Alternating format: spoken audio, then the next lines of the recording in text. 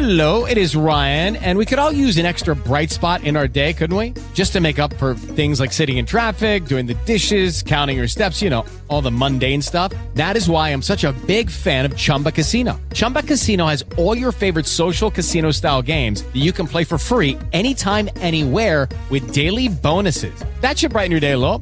Actually, a lot. So sign up now at ChumbaCasino.com. That's ChumbaCasino.com. No purchase necessary. VGW Group. Void where prohibited by law. See terms and conditions. 18+.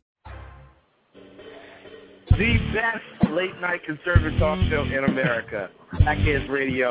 And listen, there are no people better on the air to give you the best in conservative talk than Sackhead Sean and Sackhead Clint. And we're working on immigration papers for a certain other guy who happens to work here, too.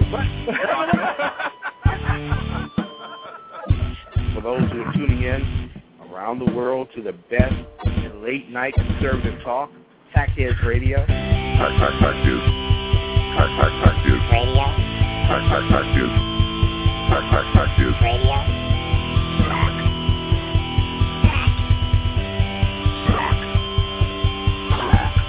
The best late-night conservative talk show in America.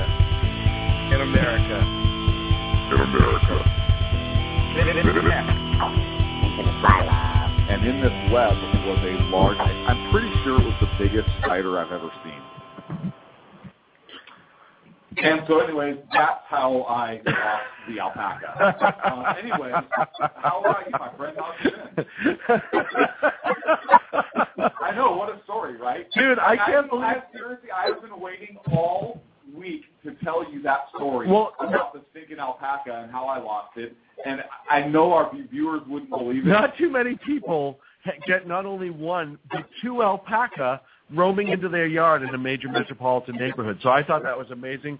Great story. Everyone on the podcast is going to love that because that was outstanding. It was seriously hilarious. And the look on the alpaca's face, too, when it came around the corner was just, it was priceless. Anyways, I tried to snap a picture with my phone. That's the picture I sent to you. Right. But you really couldn't tell. I hope our listeners really enjoyed that. I'm just glad that you put it up on that website and you gave out the URL. So, anyhow. Communications are challenging here. Other than that, I'm doing really well. No complaints. We're back. Glad to be back in the seat as we are every week. Thank you, Sacco, for finally punching metaphorically Blog Talk Radio in the face to get us live on the air. Lot to talk about this week. I want to first talk about your ensemble. Okay. I've never seen... I travel with the band everywhere. That's why I have an ensemble. I have never seen life-size Christmas ornaments hung on a Christmas tree on a sweater like you have on right now. It's very like Clark Griswold-esque. Kind of Clark Griswold Eddie mixture. I love it. I didn't know we were having an ugly sweater competition. I love the shirt. It's great. I think it's awesome. So let me describe it for our viewers that can't, or our listeners that can't see. So it's a bright red sweater. And it's got this big green Christmas tree on the front that almost reminds me of shag carpet from like the late 60s, early 70s. And it has life-size Christmas ornaments hung on the front of this sweater. Now, was that knitted for you? Did you purchase that? Because I bought it. Okay. I bought it on eBay. Now, was that one $75? Was that one you purchased for like an ugly sweater competition? What do you mean, ugly sweater? No. It's just just a nice sweater I have. No, it's great. It's festive. It is festive. Dude, I said it last week. I'll say it again. I'm a holly jolly mofo. This is my favorite time of the year. Don't give me the bladed hand poke while you're poking at me. I wasn't here last week. Oh, that's right. I forgot. So welcome everyone in the chat room, and we appreciate everyone being in there. That's my alpaca story. Everyone's chatting it up. Love to have you. If you have any questions or comments, you know how to get in touch with us. 347-205-9399. I have a comment. What's Rocco been doing while I was gone? I'm getting a lot of feedback in my headset right now from the microphone. I don't know what he's been doing. You know what's funny is he's one of those guys, and this is why I love Sacco. Sacco's one of those guys that whenever he's doing something and we're not in here to see it, he calls me and texts me to let me know. Like, just proof that he's working. Right. Like, hey, just so you know, I ran by the studio today and worked on the server and blah, blah, blah. Oh, okay. I don't call you and I'm like, hey, I took a shower. But you know what? He's actually one of the partners. Yeah. So it's not like he's going to put in for overtime. No, exactly. Well, we need, as we talked about before, we need a two-thirds approval on anything like that. And, well, on anything like him working or taking overtime. If we're going to pay overtime, two-thirds of the board approval, and seeing how you and I are two-thirds. I'm not looking good for our hero.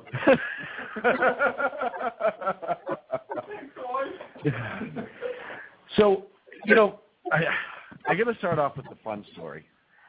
Go ahead, Mr. Sexiest Abs in Radio. I read that article. Hey, thank you very much. You can find that in Chunky Radio Weekly. It's an online blog that I do. If you have a question for us on Twitter, you can hashtag it SHR for Sackheads Radio. So remember the president's uncle that he's never heard about or met or... if the president's never met him or heard about him, how would I have? Right. Well, no, because he's the guy in Massachusetts that was arrested for DUI. And then the president said... illegally, so it's fine. Right. No, he happens to be illegal. And there's a deportation. He's a criminal. He's a criminal alien. Right. His being cannot be illegal, but his action of being in the country without approval can be illegal, so he is a criminal alien. Correct. Thank you. It's lovely to have you back. So anyhow... Not gay if he's an alien, right? Right. I love that. Was the funniest picture. So yeah, he's at his deportation. Last week he said, after the president was, I don't really know him and he's kind of like estranged. And I didn't know of him, but I kind of did, blah, blah, blah, blah, blah. So then he has his hearing last week and he's like, oh yeah, the president lived with me for a while here and there when he was going to Harvard and stayed with me. Yeah, we took selfies together. Right. So... What? It came up again this week, and I think it was yesterday. Somebody pressed Carney on Obama's uncle, and the Carney, and I just amazing. Listen to this. Different subject. The Boston Globe has some news today saying that the White House has changed its story about the president's relationship with his uncle, who lives in the Boston area. You know, he was under threat of deportation this week. His father's half-brother. Yeah. Okay. I believe he's his uncle, but yeah. But his uncle. Correct. The White House said in 2011, I believe, that there was no record of them ever meeting. Mm-hmm. And now the Boston Globe is being told by the White House, and I assume you can elaborate here, that in fact they not only met, but they lived together briefly when the president was in law school. So how could you make that kind of mistake? Well, what I can tell you, Ed, and thank you for the question, is that back when this arose, folks looked at the record, including the president's book, and there was no evidence that they had met. There was... that was what was conveyed. Nobody spoke to the president. When Omar Obama said the other day, and there were reports that he had said the other day that President Obama, back when he was a law school student, had stayed with him in Cambridge, I thought it was the right thing to do to go ask him. Nobody had asked him in the past, and the president said that he, in fact, had met Omar Obama when he moved to Cambridge for law school, and that he stayed with him for a brief period of time until the president's apartment was ready. After that, they saw each other once every few months while the president was in Cambridge, and then after law school, they gradually fell out of touch. The president has not seen Omar Obama in 20 years and has not spoken with him in roughly 10 years. And as I said the other day, obviously this was an issue. His legal issue was one that was handled appropriately by... You can say there was no interference. Absolutely zero interference, yeah. Okay. So nobody thought to ask Obama. They just read his book and said, well, there's no evidence that we ever met because there's no letters or there's nothing mentioned in his book. So we're not going to ask him. We're just going to look for evidence that they met. And there's no evidence that they met, so we're just going to go with that. No, he said he hadn't seen him in 20 years. Well, hang on a second. I want to finish with this whole evidence thing. Because then McCartney says, well, I just asked him. And he was like, well, yeah, I met him. I stayed with him a little bit here and there. So when the White House initially denied this, why didn't the president say, hey, wait a second, that's inaccurate? No, I did, in fact, meet him. unless, again, Obama didn't really know what was happening. He had no idea. The message that was sent out because he was playing golf or really worried about our troops and focusing on the war effort and planning battle maps to go get bin Laden and so forth. Well, and I think he was also practicing his entry, too. He was doing an entry team practice when he went to get OBL. Right, yeah, because he did, in fact, pull the trigger on that, right?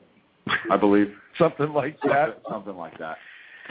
Here's the part that's amazing to me. That's all amazing to me. What do you mean, here's the part that's amazing to you? Just the fact that he's like, well, he hasn't seen him in 20 years. Obama graduated Harvard in 1991, so that means he hasn't seen him since 1993. So he's seen him after he graduated, which is not what Carney said. He said 20 years. Right. You would think at this point he'd be specific. It's funny how you're using math right now. Hold on. It's funny how he has uber specific numbers when he thinks it benefits him. Of course. But then he gets friggin' vague. Yeah. And then he's like, but he hasn't even talked to him in 10 years. So you're telling me that... Listen, right about the time he was in the Senate and getting ready to run for president? Something around maybe. Yeah. Like when he had to kind of go into the himself away from right, the illegal alien. Into politics now. Criminal alien. Listen, I have a nephew. I have a couple nephews. If my nephew was president, I would reach out to him, not because I'm estranged and trying to get something, which obviously this guy's doing, and he'll probably get it, but because it's my nephew and I'm close with my family, and it wouldn't be 10 or 20 years.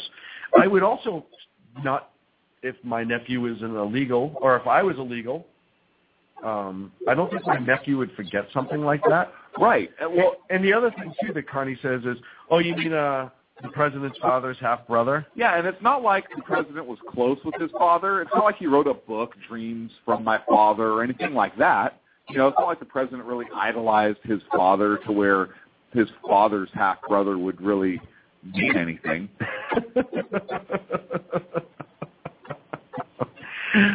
Oh, man. Jay Carney, every single... is a douchebag. Oh, well, yeah. I mean, we all know that. I thought we were playing that game where let's finish each other's sentences. I'm sorry. Yeah, no, it's okay. Let's try that again. Yeah. Jay Carney is a... douchebag. Right. Okay. And I agree with you. But at what point is he either going to just quit and just be like, yeah, you know what?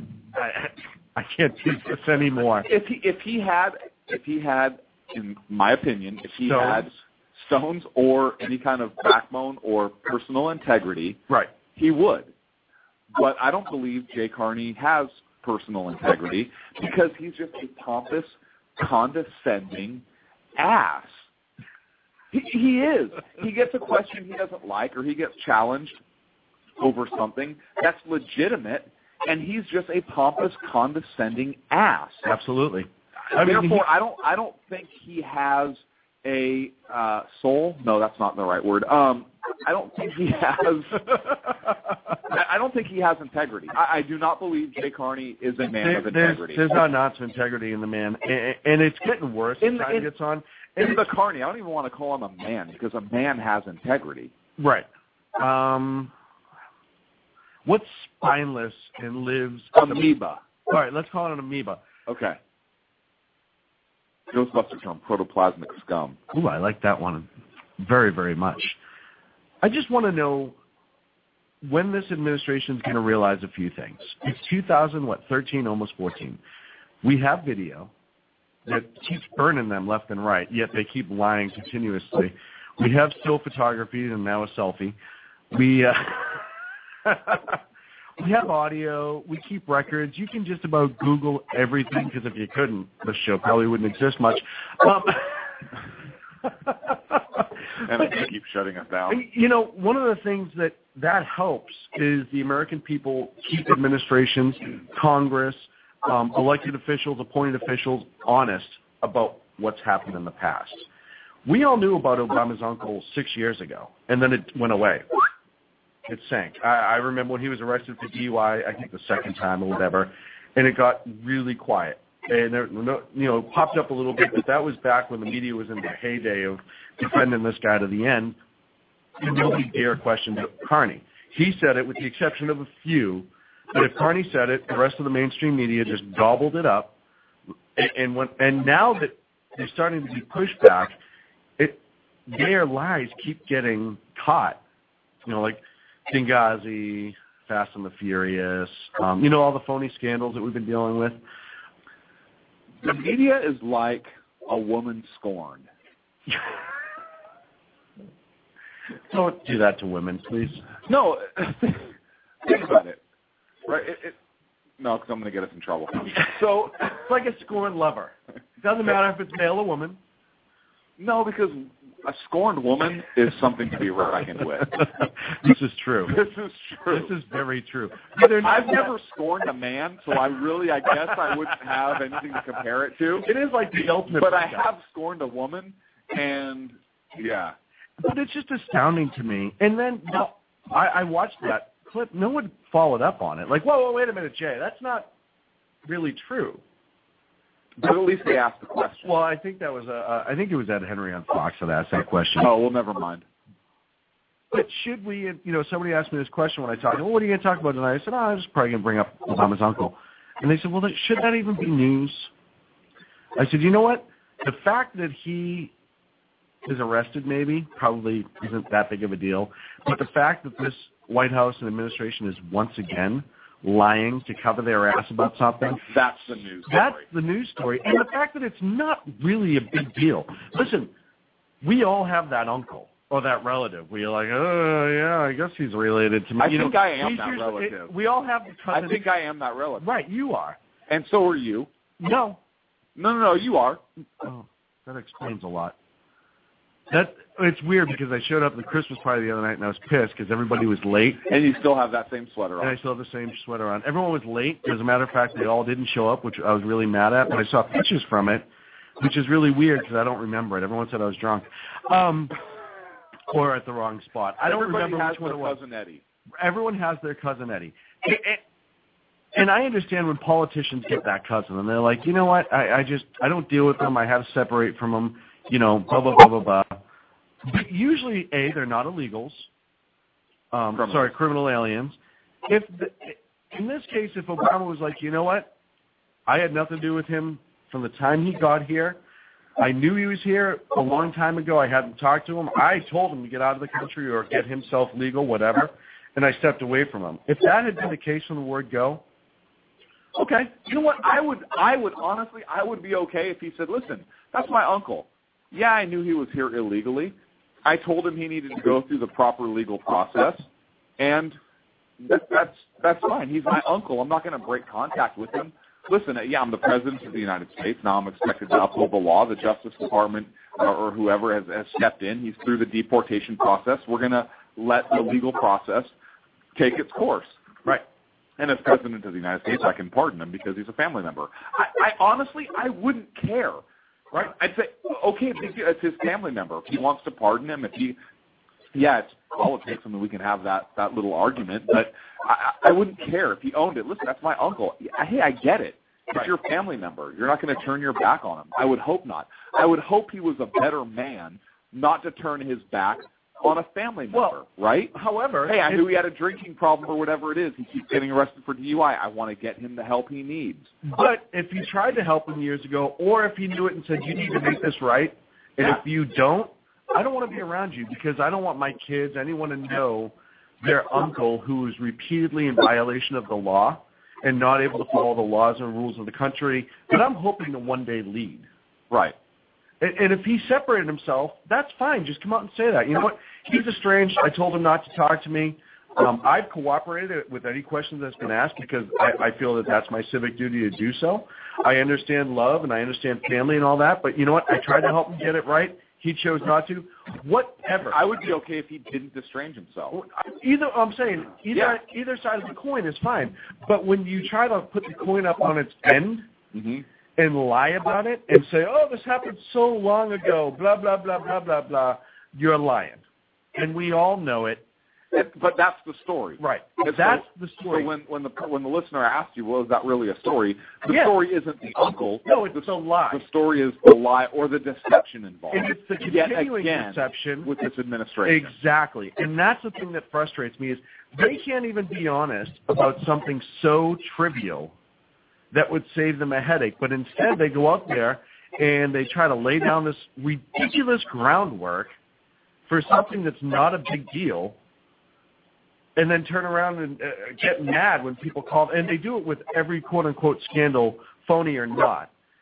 Every single time they lay something out and somebody asks them a question, Carney snaps back at them, talks over them, ignores them. Remember when he ignored Ed Henry until Ed Henry walked out of the press meeting a couple weeks ago, or a couple months ago now? It is insane. You're the press secretary. You represent the administration. The other thing you don't do is interject your aggravation when you are a vessel of information. That's it. At the end of the day, Jay Carney, all you are is a video monitor that's receiving information and blurting it back out. And when you go on these tirades and you make it personal with these reporters who, by the way, you may not understand this, but they're doing their friggin' job. More so now than ever in the last 5.5 years, almost 6 years now. They're actually starting to ask legitimate questions. And he's getting all ass hurt because they're actually asking questions. Who are you? You're supposed to be the Praetorian Guard. Sit down, shut up, take the information that I want to give you, swallow it and regurgitate it in a way that makes us look very nice. Yeah, well, here's the thing that Jay Carney either doesn't understand or doesn't appreciate. I think he understands it, but I don't think he appreciates it or accepts it. I think it's rejected in this administration. Is that they are not some imperial power. They are an elected branch of government that gets their power from the consent of the people. And they have to answer to the people, whether they like to or not. If you don't like to answer to the people, then get the hell out of office. Yes. And if you won't voluntarily leave, you need to be thrown out, perhaps.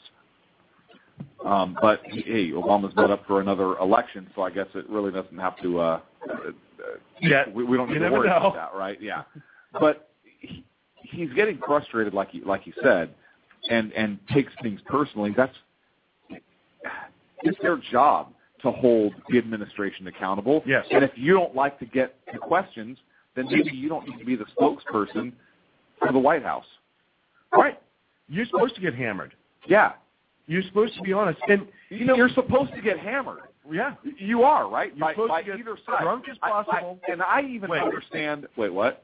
I even understand. I would if I was in his job. I understand a certain amount of media bias. That goes back. You can trace media bias all the way back to nasty attacks during the formation of our country. Right. You can. Okay. Now I understand in theory, modern theory or whatnot, the press is supposed to be kind of a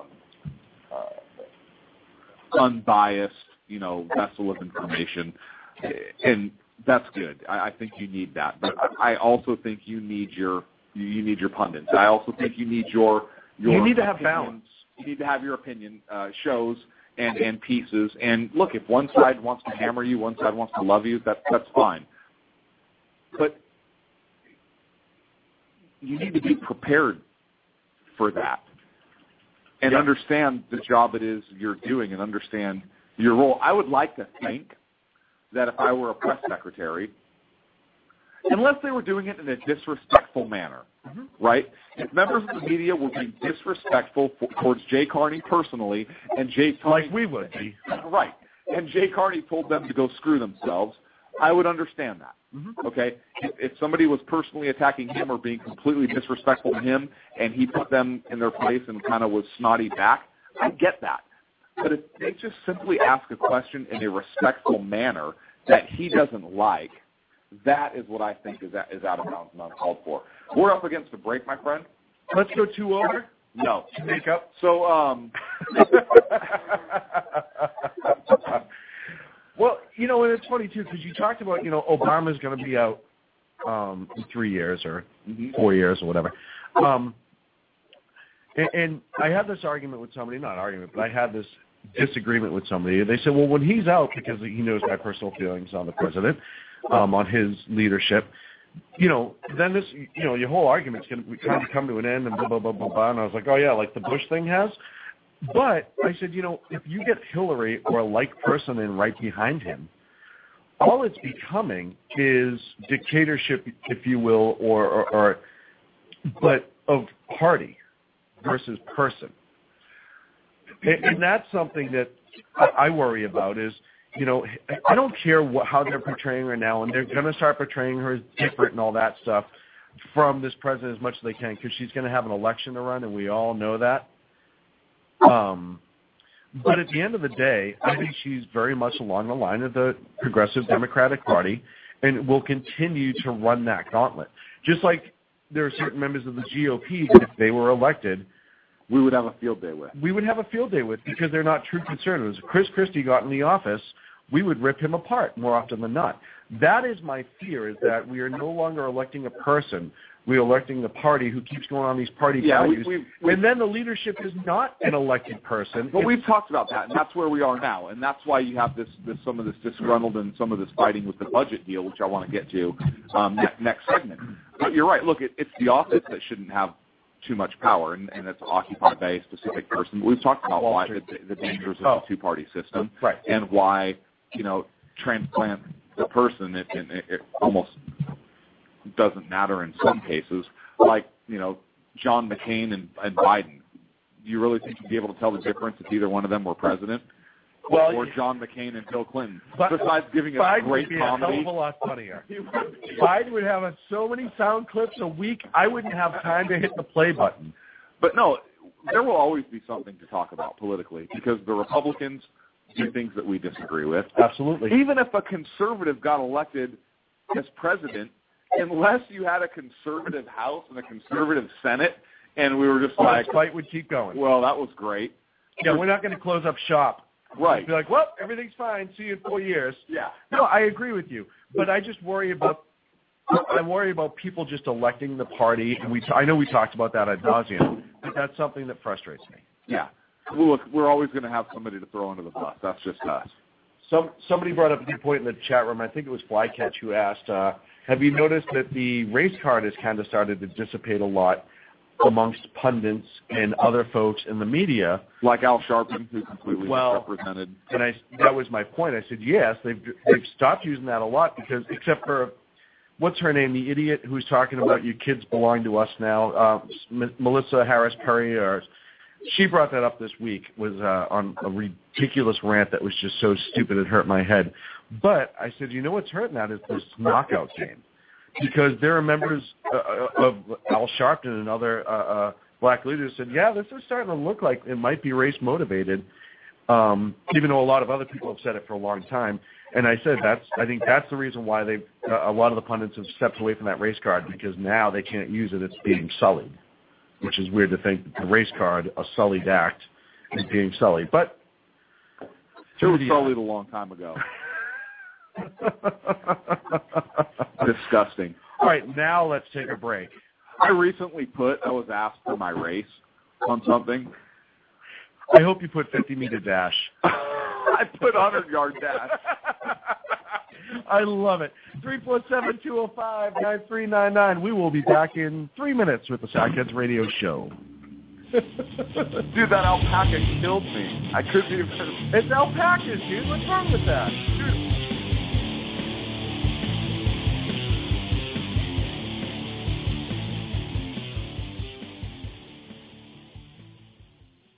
Hey, if you care about what's going on in the world, you cannot afford to miss my show. Hi, this is Andrea Kaye, your host of The Andrea Kaye Show. It's not always about the money. Okay, it is always about the money, but it's also about politics, pop culture, and you. The only thing street about this show is the smarts. There's a reason they call me Dynamite in a Dress, and you'll find out why when you listen Tuesday mornings at 10 on Financial News and Talk. Hello, I'm Paul, a student at Hillsdale College. Here is my professor, Dr. Larry Arnn, on the separation of church and state. America's founders believed in the separation of church and state, in that the country was not to have an official religion or an official sect. But that did not mean that government was to be hostile to religion, or even indifferent to religion, as many today argue. In fact, America's founding document, the Declaration of Independence, includes both a reference to God as the author of the laws of nature and a confident assertion that human beings are endowed by their Creator with certain inalienable rights. Far from being hostile or indifferent to religion, America's founders understood the theology of the Declaration to be an essential part of the education of citizens.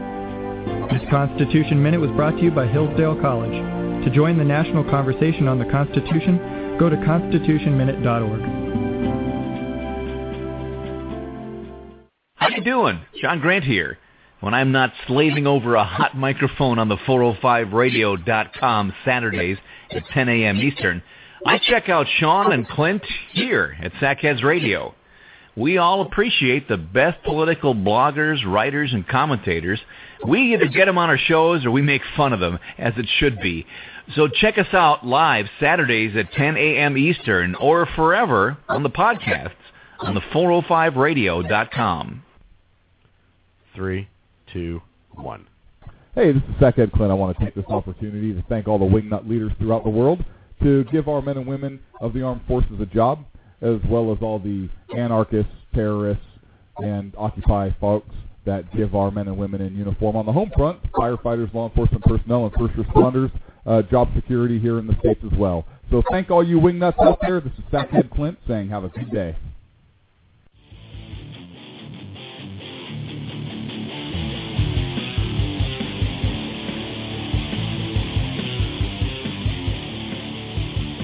Now back to Clint and Sean on Sackheads Radio, radiating elegancy and quality. Hey, we're back for part 2 here of the Sackheads Radio You're Show. You're back to part 2 on the Sackheads Radio Show. Damn right I am. 347-205-9399 is the phone number here at the Sackheads Radio Show. So, hang on. What? I want to give a shout-out to somebody. Really? Oh, as the president can say shout-out, so can I, right?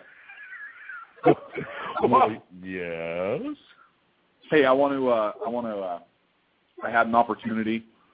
Again, I know I've talked about it a few times, but POF rifles. Oh, I love POF rifles. Patriot Ordnance Factory had an opportunity again to work with a couple of their rifles, and just phenomenal pieces of equipment. So I wanted to thank POF and Official Rifle Seconds Radio. I love saying that. It is. It's great. They make a quality product. Thanks over to Frank over at POF Rifles. Make a hell of a product. Keep up the good work. Check them out, pof-usa.com. And they have a Facebook page, too, which I am not a good enough host to have that written down in front of me. Real good. They do have a great Patriot series right now of posters. We actually have some up in the studio, autographed by the artist, not a big deal.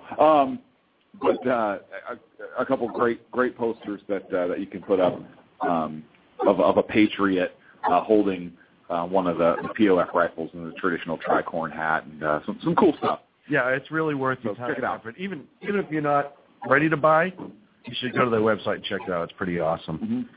So yesterday... And if you're a communist and don't like guns, check it out anyways, because that's what you're up against. Anyways. And there it is. Oh, you got jokes. So we have a budget agreement. Deal. Excuse me. It's a deal. Tentative. Deal. But both sides appear to actually be, well... All right. How do I put that another way? There are members on both sides that like it. Yeah. And you know what? Okay, here's... riddle me this. I was going to say Batman, but I don't want to get sued for copyright infringement. Warner Brothers, DC. Riddle me this. Yeah. Paul Ryan was from Wisconsin, vice presidential nominee from Mitt Romney. He was the budget hawk. Yes. He was the one that was very conservative on budgetary issues, and now he is kind of pushing this bipartisan deal, which really eliminates a lot of the cuts from the sequesters that kicked in. It increases defense discretionary spending by, the current law for 2014 had defense discretionary spending at like $498 billion, $82 million, and then for 2015, $512 billion, $46 million. The new proposed law increases defense discretionary spending to $520 billion, $464 million in 2014, and then increases it again in 2015 to $521 billion, $372 million. And non-defense discretionary spending under current law is $469 billion, $391 million. The proposed bipartisan budget act increases that to $491 billion, $773 million in 2014. And under current law 2015, it's $483 billion, $130 million. Under the proposed cap, it would be in 2015 $492 billion, $456 million. That's significant increase, in my opinion. Yeah. You're talking billions of dollars in increase. And that's just a drop in the bucket when you're talking about the United States. We don't have the frickin' money.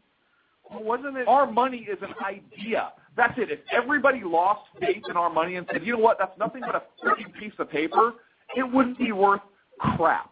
Okay? It could be our next currency. Yeah, it's not backed by gold. It's not backed by silver. It's an idea. That's all our money is. It's an idea, and people have already started to lose faith in it. You look at what the oil industry has done with going away from the U.S. dollar and what China's looking. I mean, are you kidding me? Right now? Oh yeah, it's just a drop. It decreases over 10 years.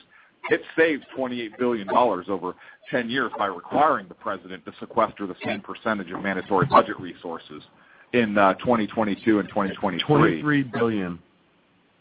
What? That would be literally like me cutting a couple $100 a year out of my budget. Just that. It's completely ridiculous. Let's look at where they did cut to, because I thought this was kind of funny. Medicare, you remember that thing that they're pushing everyone to sign up for right now? We talked about it last week. They're going with the flat file application. Essentially, you're putting in the absolute minimal information to apply for Medicaid, Medicare, and which is going to hurt the health care. Well, yeah, because they're not really paying for it, and you have to do a minimal proof of your income, and that will be checked and verified later by some imaginary person.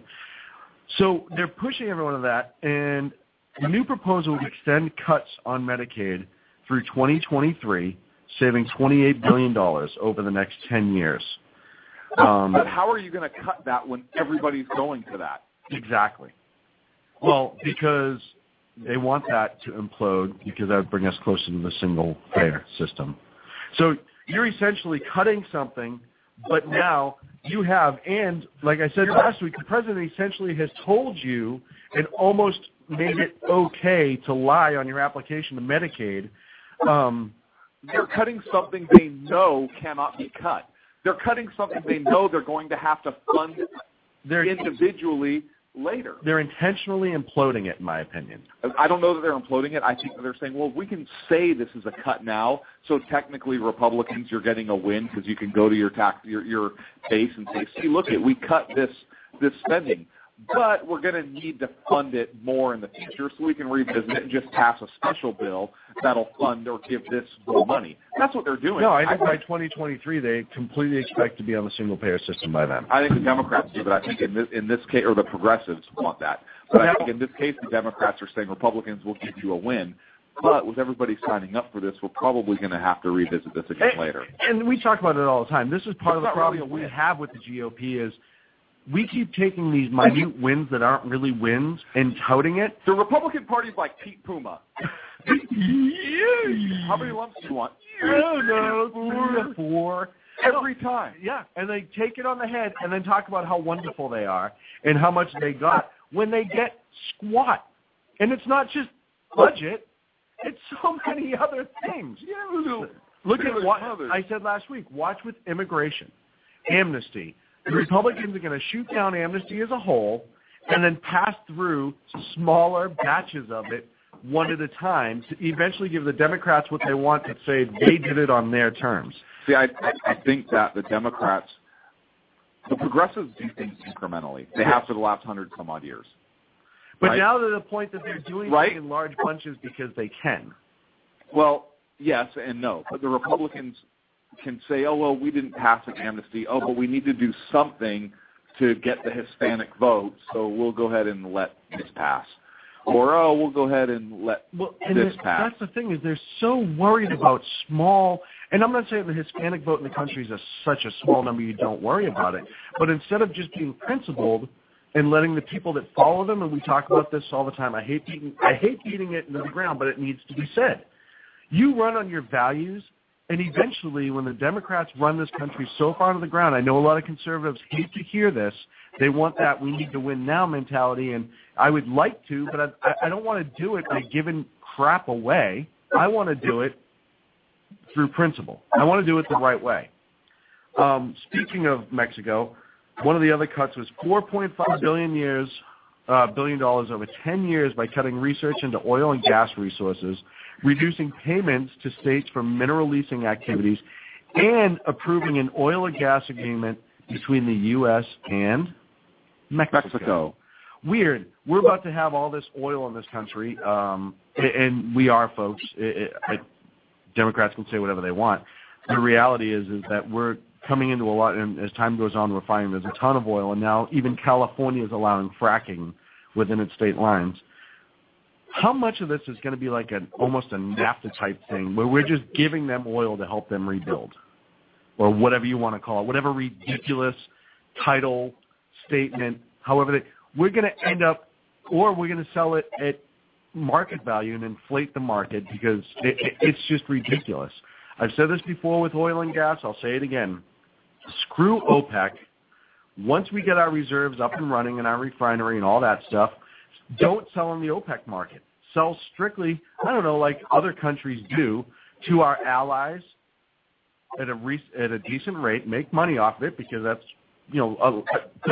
and I don't want it federalized, but don't put the restrictions on our companies that are doing this, more restrictions, you have to put it on OPEC. You have to put it on OPEC. Screw OPEC. They've done nothing but hold us hostage now for 25 years.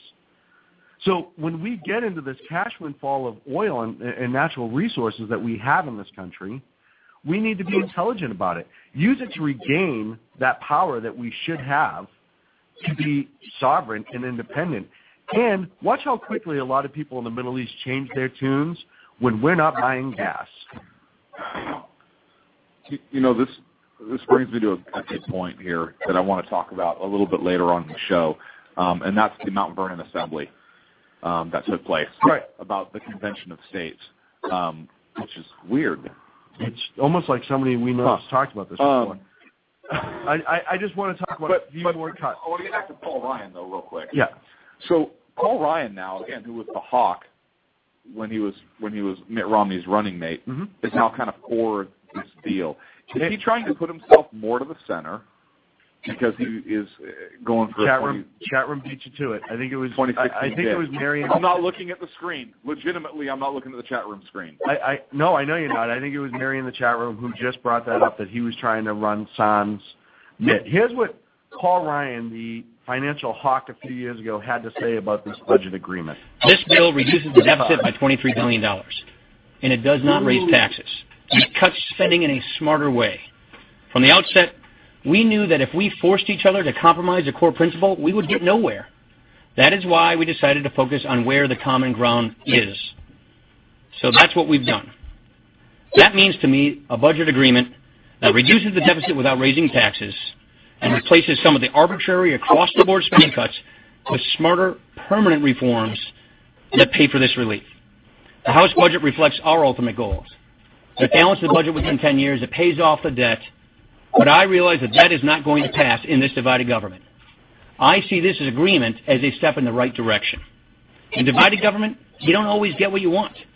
That said, we still can make progress toward our goals. Now, okay, so he's looking for common ground. Yes, I'd like to do this, but since we can't do this, we're going to go ahead and pass this because we don't want another shutdown when Obama's taking it on the chin right now for Obamacare, and we don't want the government to shut down again and take the attack off that going into midterms. Hey, I get it. Then you have Boner, who goes out and calls the conservative groups, the conservative portion of the Republican Party, ridiculous. Yes. And basically wants them silenced, I think. Here's the thing, Boner. I want my representatives to have good dialogue and discourse and to disagree. I don't want them lockstep in with a party line, either party line, right, Democrat or Republican. I want them to have their own mind and to listen to their people, their constituents, the people that sent them there, the people that they represent. That's their job. So why are you going to call them ridiculous? Right. Or the conservative, whether it's conservative groups, whether it's the conservative voters. Hey, Boner, go ahead. Call us ridiculous. See how many of us vote for you. And that was my very next point was, you know what? If people aren't happy with the way their their leaders are, guess what they're going to do? They're going to vote their asses out. Why is he going to call them ridiculous? Why can't he say, hey, listen, there's those in our party that don't believe this is a good deal, and that's fine. They are sent there by their constituents to represent them. Mm-hmm. However, we feel this is a good deal. Most of us on this side, or whatever the percentage is, I don't know what the breakdown is right now, feel this is a good deal. Democrats feel this is a good deal. That's why we have a vote, right? You would think so, right? If it passes, great. If not, then, hey, back to the drawing board. At the end of the day, he's a Boner. Whatever happened? Well, we've said that time and again. Listen, Boner is completely out of his mind, and I think, honestly, out of his league at this point. Mm-hmm. He's just completely useless. But I want to know, and I just want to know what's wrong with having principle. It's not. But he was so upset. It was like I saw like a vein on his forehead. He was like a veiny Boner just standing up there. Oh, it's weird that he parts his hair in the middle. Listen.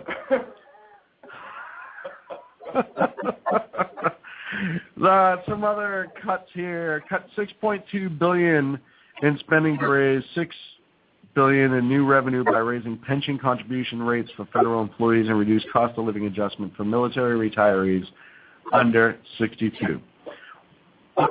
So they're going to take away the cost of living adjustment for military retirees. I understand. Well, yeah, why wouldn't you raising pension contributions? Yes. I'm okay with that. I understand that. I have to pay more year in year, especially with the worse our dollar gets, in my private retirement. I have to put more in to hopefully have more if it actually stands when I get out. You're talking about taxes, right, for your Social Security? Well, that as well. And yeah. I just get my personal 401k, but it seems like the more money I put in, the worse the dollar gets and the less I really have. So it's almost like I'm just throwing it away again. But to reduce the cost of living adjustment for military retirees under 62, veterans. Yep. How is that a win? And they retired, so they spent 20 years in the military, right? Minimum. Right. How is that a win? I think that's absolutely ridiculous. Okay, now I am going to play devil's advocate here a little bit. I know you will. So, 18-year-old kid goes into the military, spends 20 years, retires, gets out. Yes. 38 years old. Yep. Retired. Yep. Getting a cost of living adjustment. He's 38 years old. Get another freaking job. Right? Look, hang on. He's earned his military retirement. Right. Right. And so now, at 38 years old, he should be able to go. Nobody's saying that they're not going to get a job. Do something else. Right.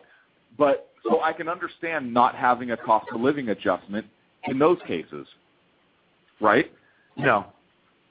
Now you're retired, 62 years old or whatever. You've retired from another line of work, or now you're really retirement, so you have your military retirement, plus you have whatever other pension 401 you've been paying into from your second life, and now you start getting your cost of living adjustments, right?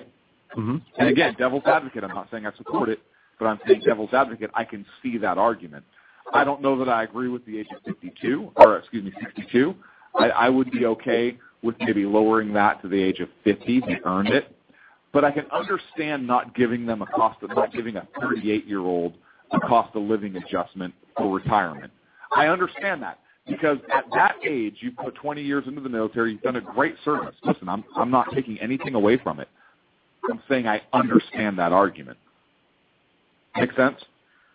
Your argument makes sense, but I don't agree.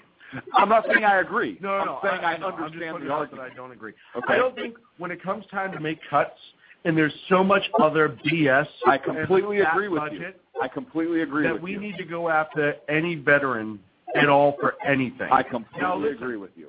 If we start getting it all the way down and we've cut all the fat out of every other federal agency and for some reason we still need to cut fat, which we wouldn't at that point. Right.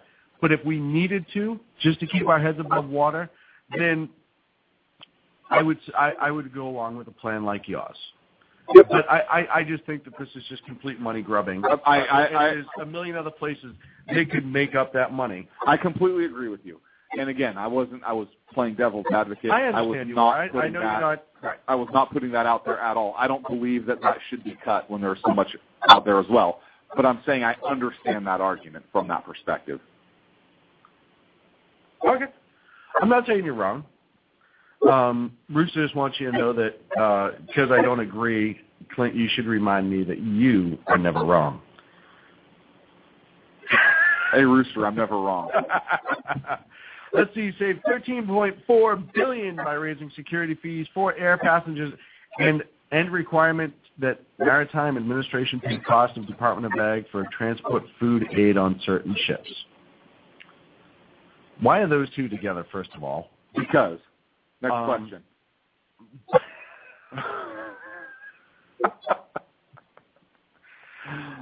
So, by the way, the federal government, which, by the way, I want to remind people that flying is a privilege and not a right.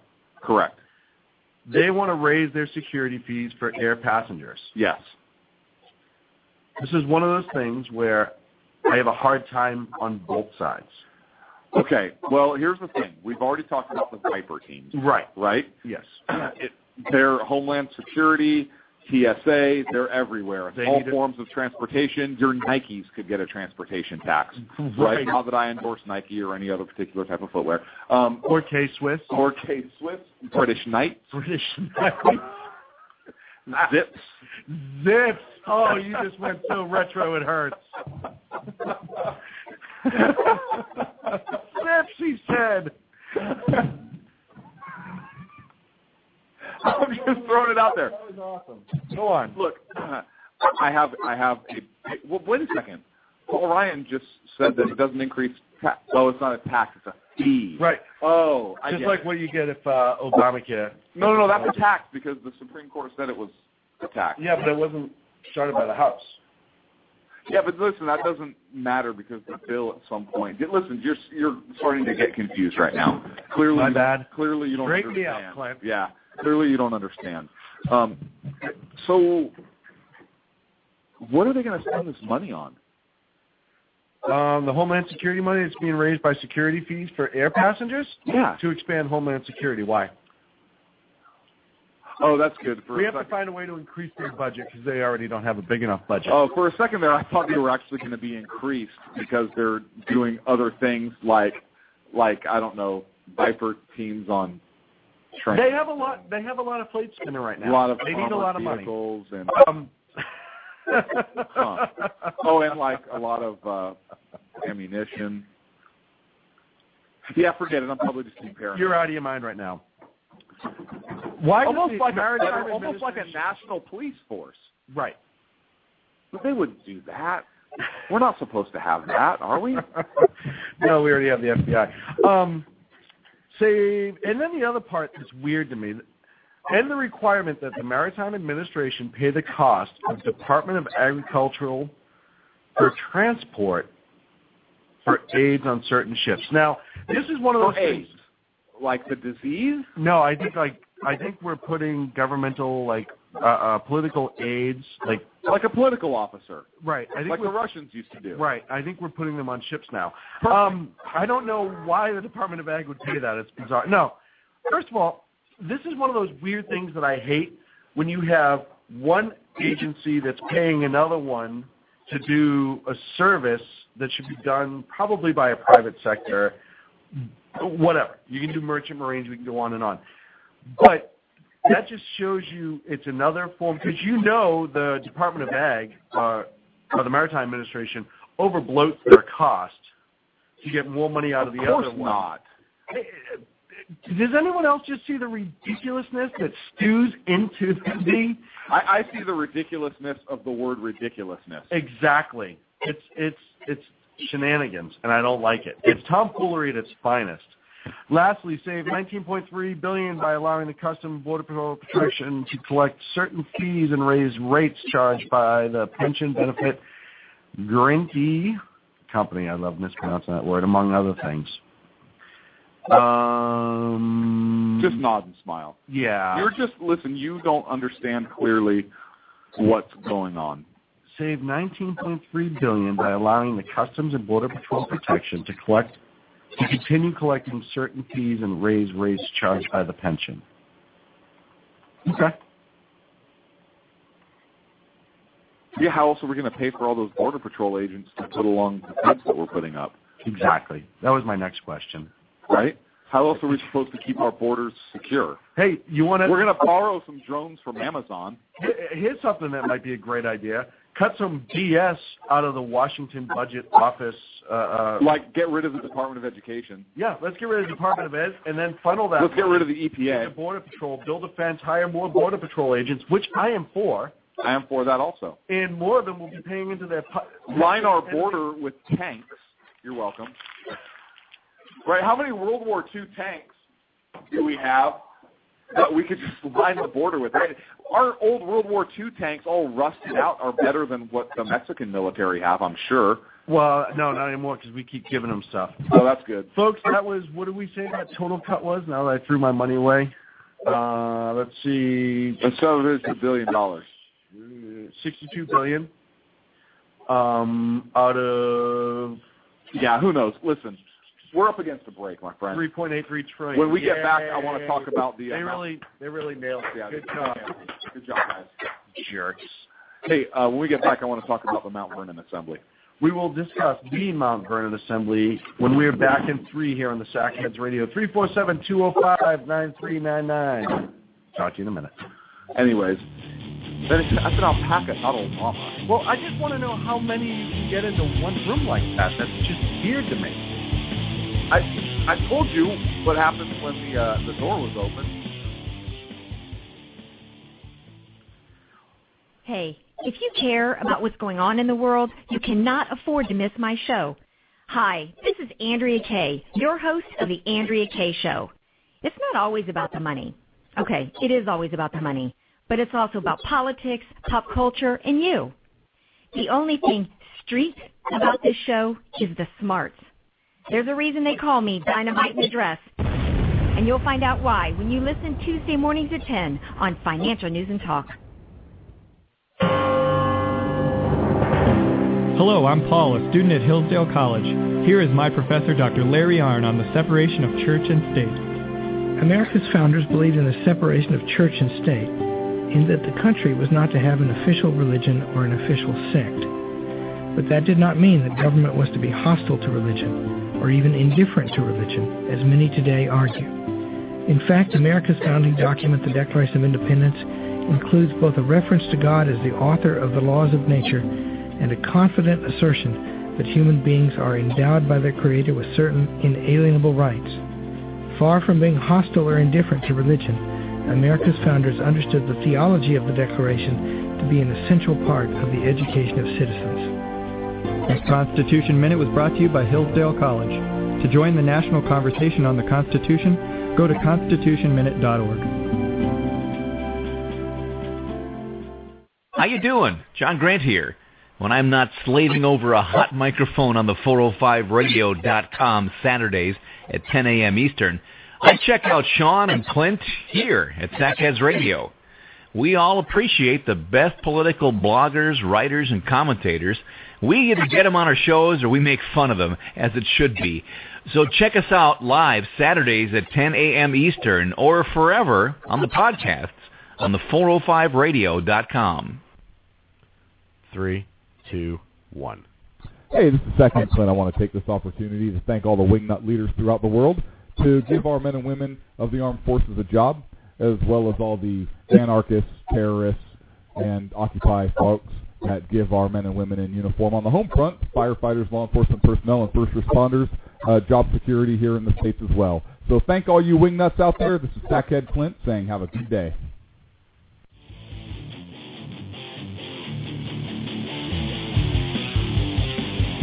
So then he was like, no, he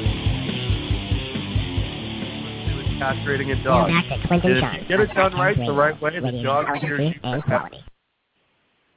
So I'm just saying that's one way to train your dog. You know what? I've actually used that technique, and it works, but only on small breed dogs. Well, it just depends. Which are really just cats.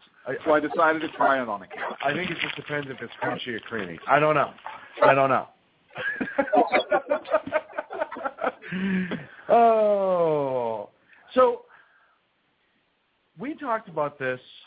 When was the first time we brought this up? I want to say we talked about Convention of States a couple years ago. And we have it documented somewhere. But we've talked about this for a long time, that this is the most direct way to gain control for the people again, away from an out-of-control executive branch and power in office. Now, you look like you were going to say something really awesome. So I'm waiting.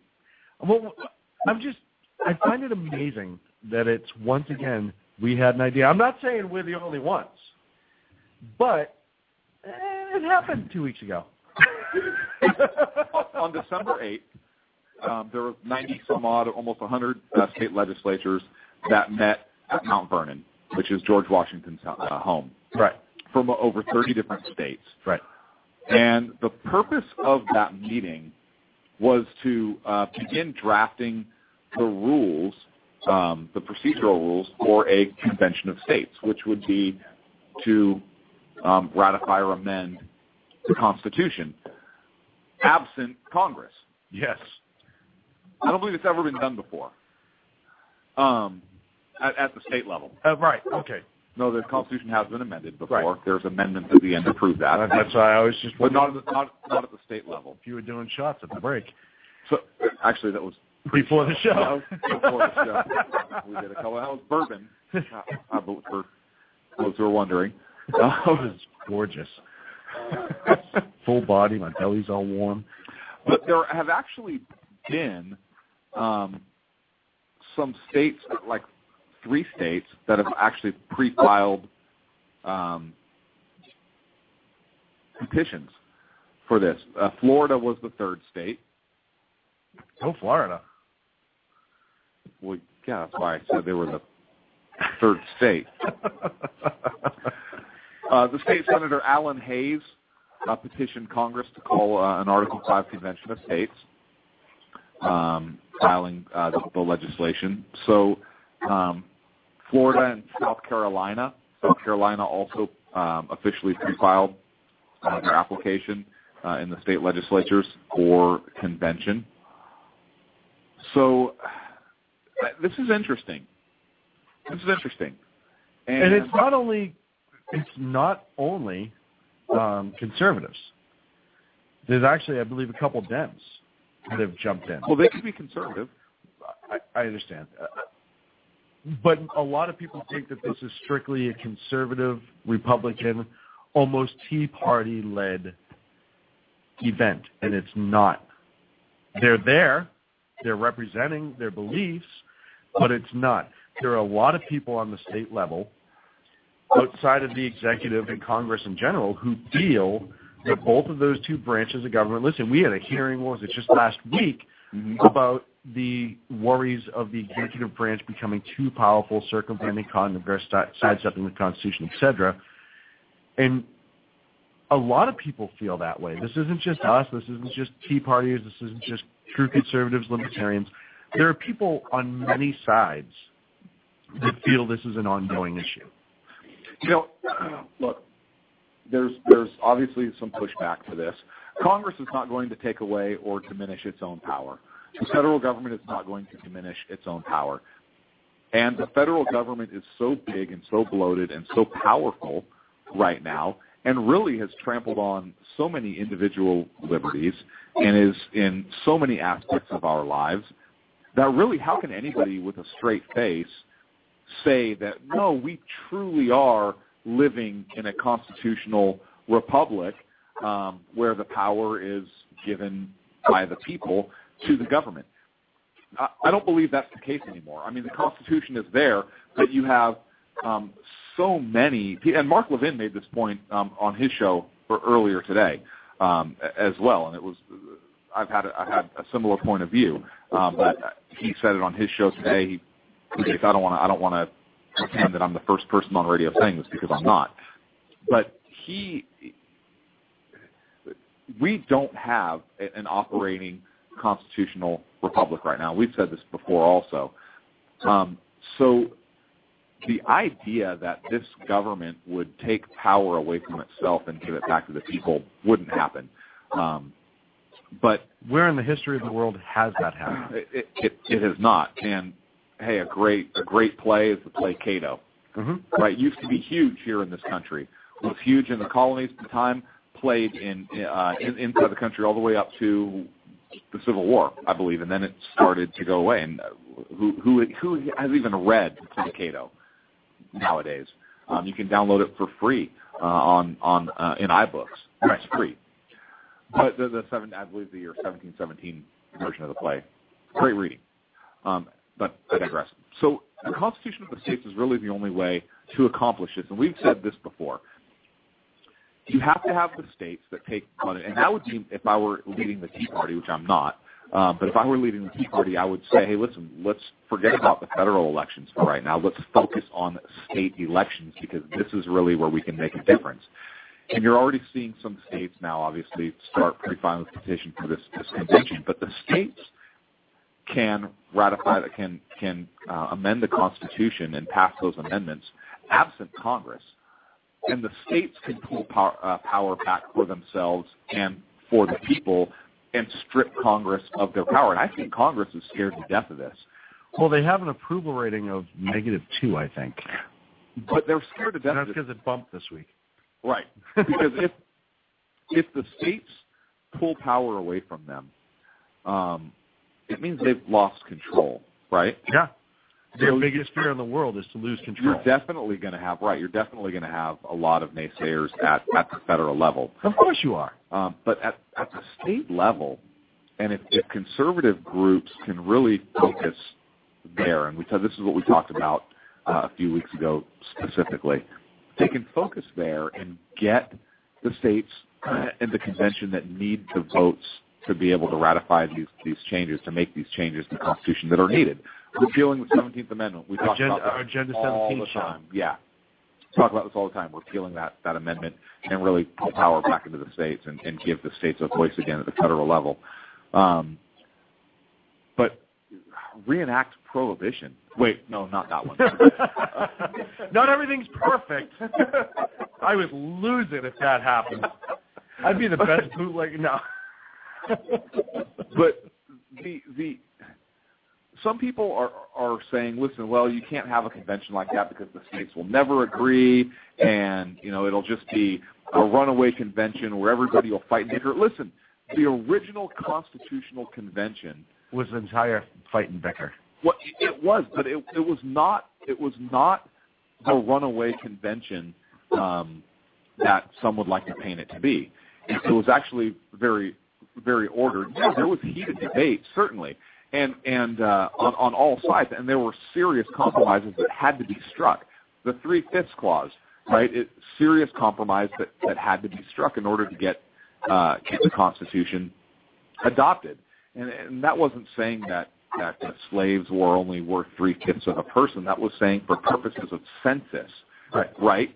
in order to keep the number of pro-slavery delegates down or representatives down, but also give the southern states something for the slaves. That's how that compromise was meant. It wasn't saying that they're only worth 3/5 of a person. It was actually meant to address the slavery issue, which many were opposed to even at that time. Our founders were not ignorant into their whole argument of liberty and yet being slaveholders. So my point is, it was a constitutional convention at the time, really, that was absolutely fraught with fighting and differences of opinion, and it got worked out through compromise and whatnot. And I'm sure another convention, especially one called by the states, you would have the same level of fighting because there are so many, right? Everybody has their pet project. But discourse in politics is a good thing. Absolutely. Absolutely. It increases arguments. It gets ideas out there. Now, you're going to have the dark blue states. Yeah. That are just going to be like, nope, we want, basically take Russia's constitution. That's what we want. Right. Okay, California and New York. Okay, California, New York, and Massachusetts. Right. But Massachusetts is kind of weird. Yeah, Massachusetts is very weird. Because they're conservative on some things. There are some things that are extremely conservative. They're actually very fiscally conservative. They do like their guns. Massachusetts does have some ridiculous firearms laws, but a lot of them are pending on whether or not you get a concealed carry permit. And the concealed carry permits are pretty easy, with the exception of the city of Boston itself, to obtain. Why do you want? Because I want one. Oh, yeah, okay, here you go. You can actually get approved to have a large capacity magazine, which in a lot of states that have New York, California, doesn't matter who you are, for the most part, you can't have over 10. Massachusetts, you can actually get that approval. Right, which is weird because if the federal government ever deployed troops into California to defend against an invasion from Mexico or something, they'd all have 15. Go 10. Exactly. They'd have to they'd have to leave their 30-rounders at the border of Nevada, reissue them all 10-round bags, say don't top them off. God help us if the Canadians attack through New York, right. 7 rounds, right? Don't top them off. Yeah, the military has special magazines for depending on what state they go into. I agree. Mary in the chat room brought up really quick. She said, I don't think we should need permits for our guns. The Constitution. We don't either. I agree with you. However, they're out there. I was just talking about the fact that Massachusetts does a lot of things to make themselves look like progressive states, like, oh, we're saving lives with this and that and that, but there's a lot of walkarounds to conservative means. Believe me, business, if you're a business and you're the liked business in California, Massachusetts, you get away with a lot. You sidestep a lot of rules and regs. The Clintons have businesses in Boston. They can get away with murder there. Whoa! I see what. I don't. Because of their shady business dealings. Right, exactly. They're just really bad. They're just. I think they're on Whitewater Way. And I think it was representatives from 38 states that were at the Mount Vernon. About 30. About 30. Okay, yeah. Which is still, for the early goings, that's a lot. And I understand it is what it is, but I think you're going to see people really starting to support this. I think you're going to see a lot of governors starting to support this. The conservative ones, yeah. Yeah, I think even some true Democrats, maybe some Southern Democrats that aren't the progressive people. Somebody asked in the chat room about the cost of the convention. All the money, it's going to be costly, but all the money that we throw things at now, spending money to take power back that is being abused and bloated and just absolutely ridiculous would be worth it long term, in my personal opinion. And I happen to be right about that. Now, nobody laughed? Nobody laughed on that one, really? No. Crickets. Yeah, and I didn't have the sound clip ready. No, sorry. This is a big deal in American history. Do you not agree? A huge deal. This is a big deal. I mean, you have almost 100 legislators go to a meeting to begin the process. That's the government. Yeah, to begin the process of restoring. Weird how only a few news agencies covered this. Yeah. It's very strange because I think we did. Well, yeah, we covered this. Nailed it. Of course we did. But I would think even if I was mainstream media, I'd want this covered because if I'm pushing the Obama agenda, if I'm pushing big government, yeah, we need to stop this. Right, we need to get out ahead of this. We need to start making them cuckoo birds. But see, here's what I think they don't. I think that they don't want. Listen, if you pull this story out, if you really want to understand what the story is about, you have to understand what the Constitution says and how it works, right? You have to read the Convention of States. I don't even know how that's possible. Where to Article 5? What? I need to read this. So if you make a story out of it, people will educate themselves. Yeah, I really do. I think you would have. I think you would have some people because they would have to explain it. Because, and I'm not saying people are stupid, but what I'm saying is there are a lot of people in our country, unfortunately, that are not as up to par on their constitutional knowledge as perhaps they should be. Right? They don't have a fundamental understanding of the Constitution and how it works. And so if you bring a story up like this, you have to explain it. Yeah. And once you have to start, first of all, you have to know what you're talking about to explain it. So the media is kind of screwed right there. Chris Matthews would go blah, blah, blah, blah, blah, blah. And that was the best Chris Matthews impression I've awesome. It was like he was in the room with me. Right. It was weird, right? And then you have Piers Morgan. I mean, how do you explain it? So I think you would have people start.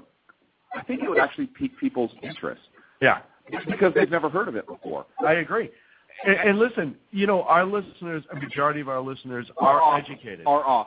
Right. They are off. Except for the NSA and the FBI, who are I said a majority retarded. of our listeners. Okay. But they are educated. So if you listen to us and you're one of our regular And I listeners, probably offended somebody because I called them retarded. No. So this is a non-politically correct show. Okay? We're not politically correct. So if that offended you, but to be honest, go screw yourself. But to be honest, I'm not apologizing. A lot of our listeners already know what we're talking about. So they're like, of course everybody knows this. I had that theory a couple of years ago, before we started doing this and really talking. I had the theory that a lot of people knew about the Constitution before. You and I would talk all the time, but for years before this, I told you, dude, people don't know this stuff. Right. And you said, yes, they do. How could they not know this? Why would you not want to know this? I believe your term was, how are people that retarded? I don't believe you. You thought I was full of it. People are not that wicked retarded, Clint, is what you said. I probably did. And at that point, I had my book, so I was like, wicked. Okay. Okay, really? I have to do 4 different. I have no idea what you just said. Right. I'm glad I got you that Boston, the English electronic. That was perfect. But people need to have that realization that people in this country are not educated on the Constitution as they should be. Listen, they don't teach it in school That's by anymore. design. I know. They don't teach it in school anymore. But they're required to on Constitution Day. How could they not teach it? That's weird. Every day is Constitution Day.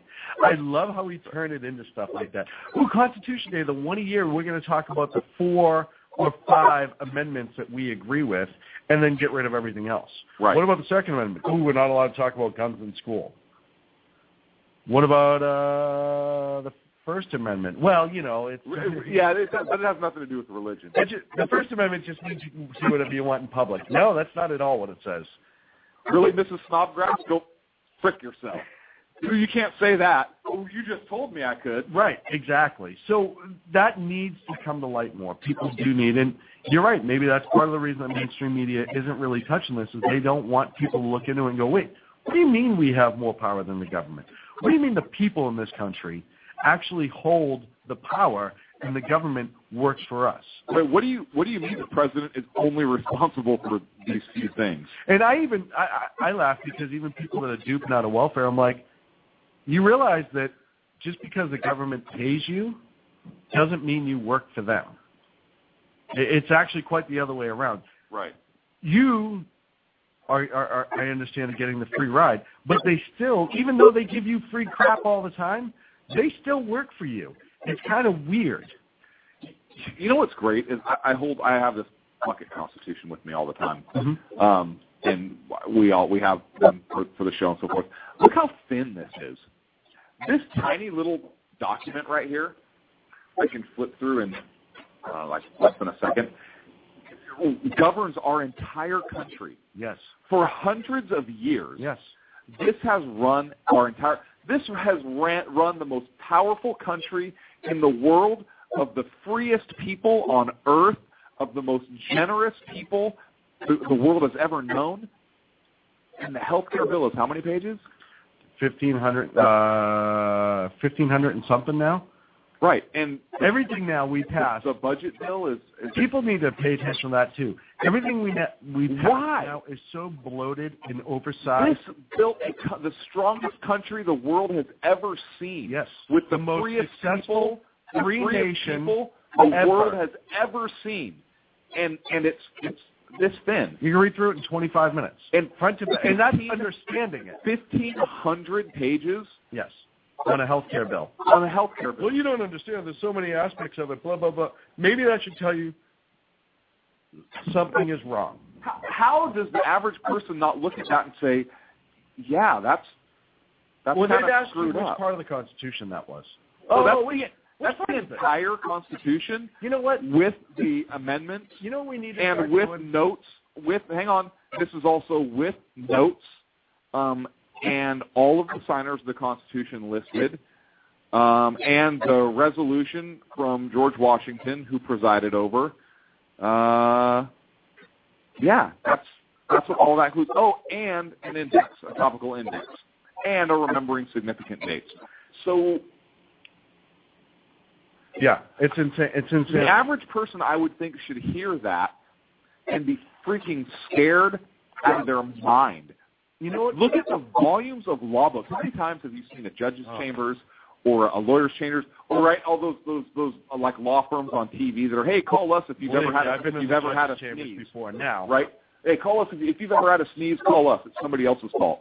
Everything's somebody else's fault. How many law books do you see in the background? Oh. And all of that runs so many different things, and this ran and established. That just it makes me sick. No, I totally agree with you. And you know what, Sarko? Do me a favor. Let's read the entire health care bill. Hold on. Let's start getting a price. You know what? Let's buy some mini Constitutions. $1 each.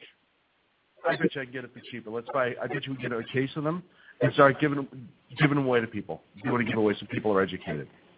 Let's start getting the price on that. That's something that we should do after the new year. I really think so. I think people need to know. They're $1 each. And we need to do a better job. Yeah, but we also have all that other swag that we keep trying to give away. They're $1 each. It's weird when it gets sent back to you. Right? Hey, it's a signed picture of us. Wait a minute. Listen. Why are your pants down? That's not the point. If we send you a signed picture of us, don't send it back with the dart holes, please. Just throw it away. Make us feel low. No, you know what? I like it. I like getting it back because we play Guess the Caliber. We play Guess the Caliber. We put tape on it and send it back out to save money. I even saved the envelope. We're up against the break. I know we have Rooster on hold, and we have so much more to talk about in part 4. So we do? Yeah, we do. I'm going home. No, you can't. Why? I have you blocked in the car. 347-205-9399 is that phone number. We'll be back here on the Sackheads Radio Show. I'm in a jet tonight. I still have you blocked in. I'm blocked in. I'm jet.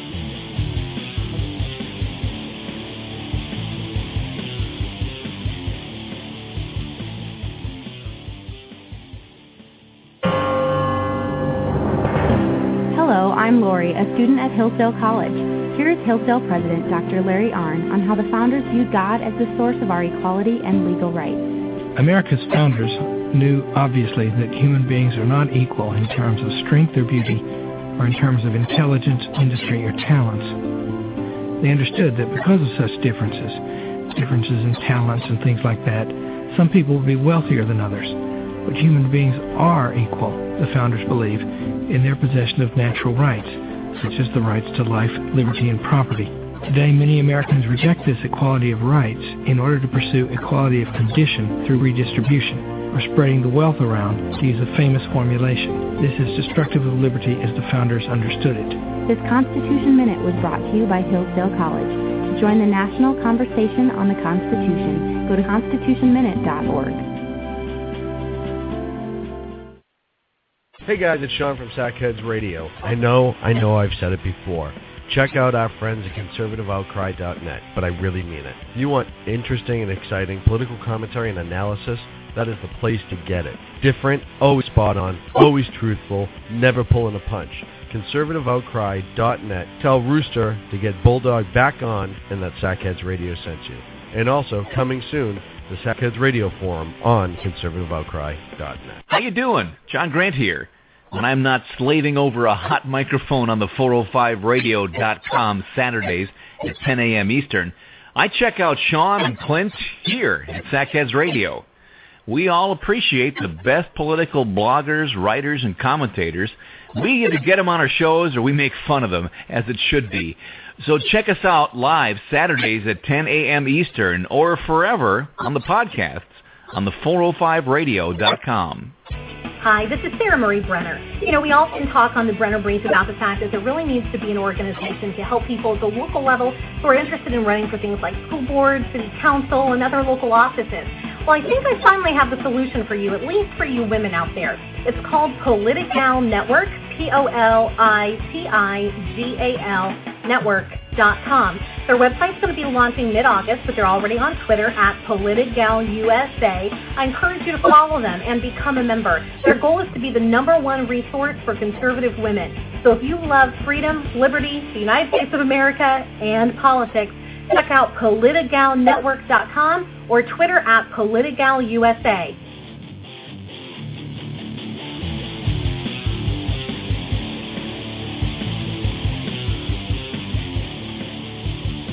Now back to Clint and Sean on Sackheads Radio, radiating elegancy and quality.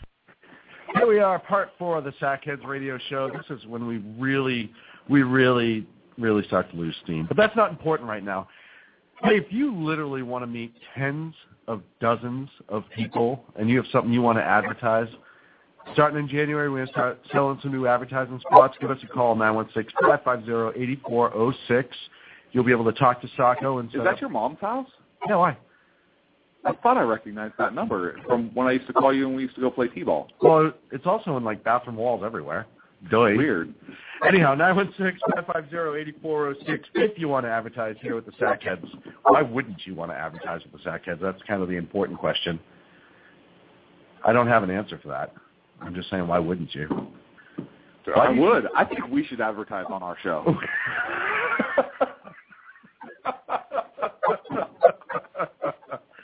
Oh, it was red, white, now we have a blue, couple let's go, send us son. Flag waver. No, go ahead. No, I don't have anything to say. No, go ahead. No. My ball and go home. Oh, I'm going to live an inside joke. Our good friend, Evil Rooster from ConservativeOutcry.net joins us on the air right now. Rooster, how are you, sir? Speaking of balls, did you plug my bumper sticker? I haven't plugged your bumper sticker yet. We plug you every week. Come on. Where's my But now apparently now I have to pay for it.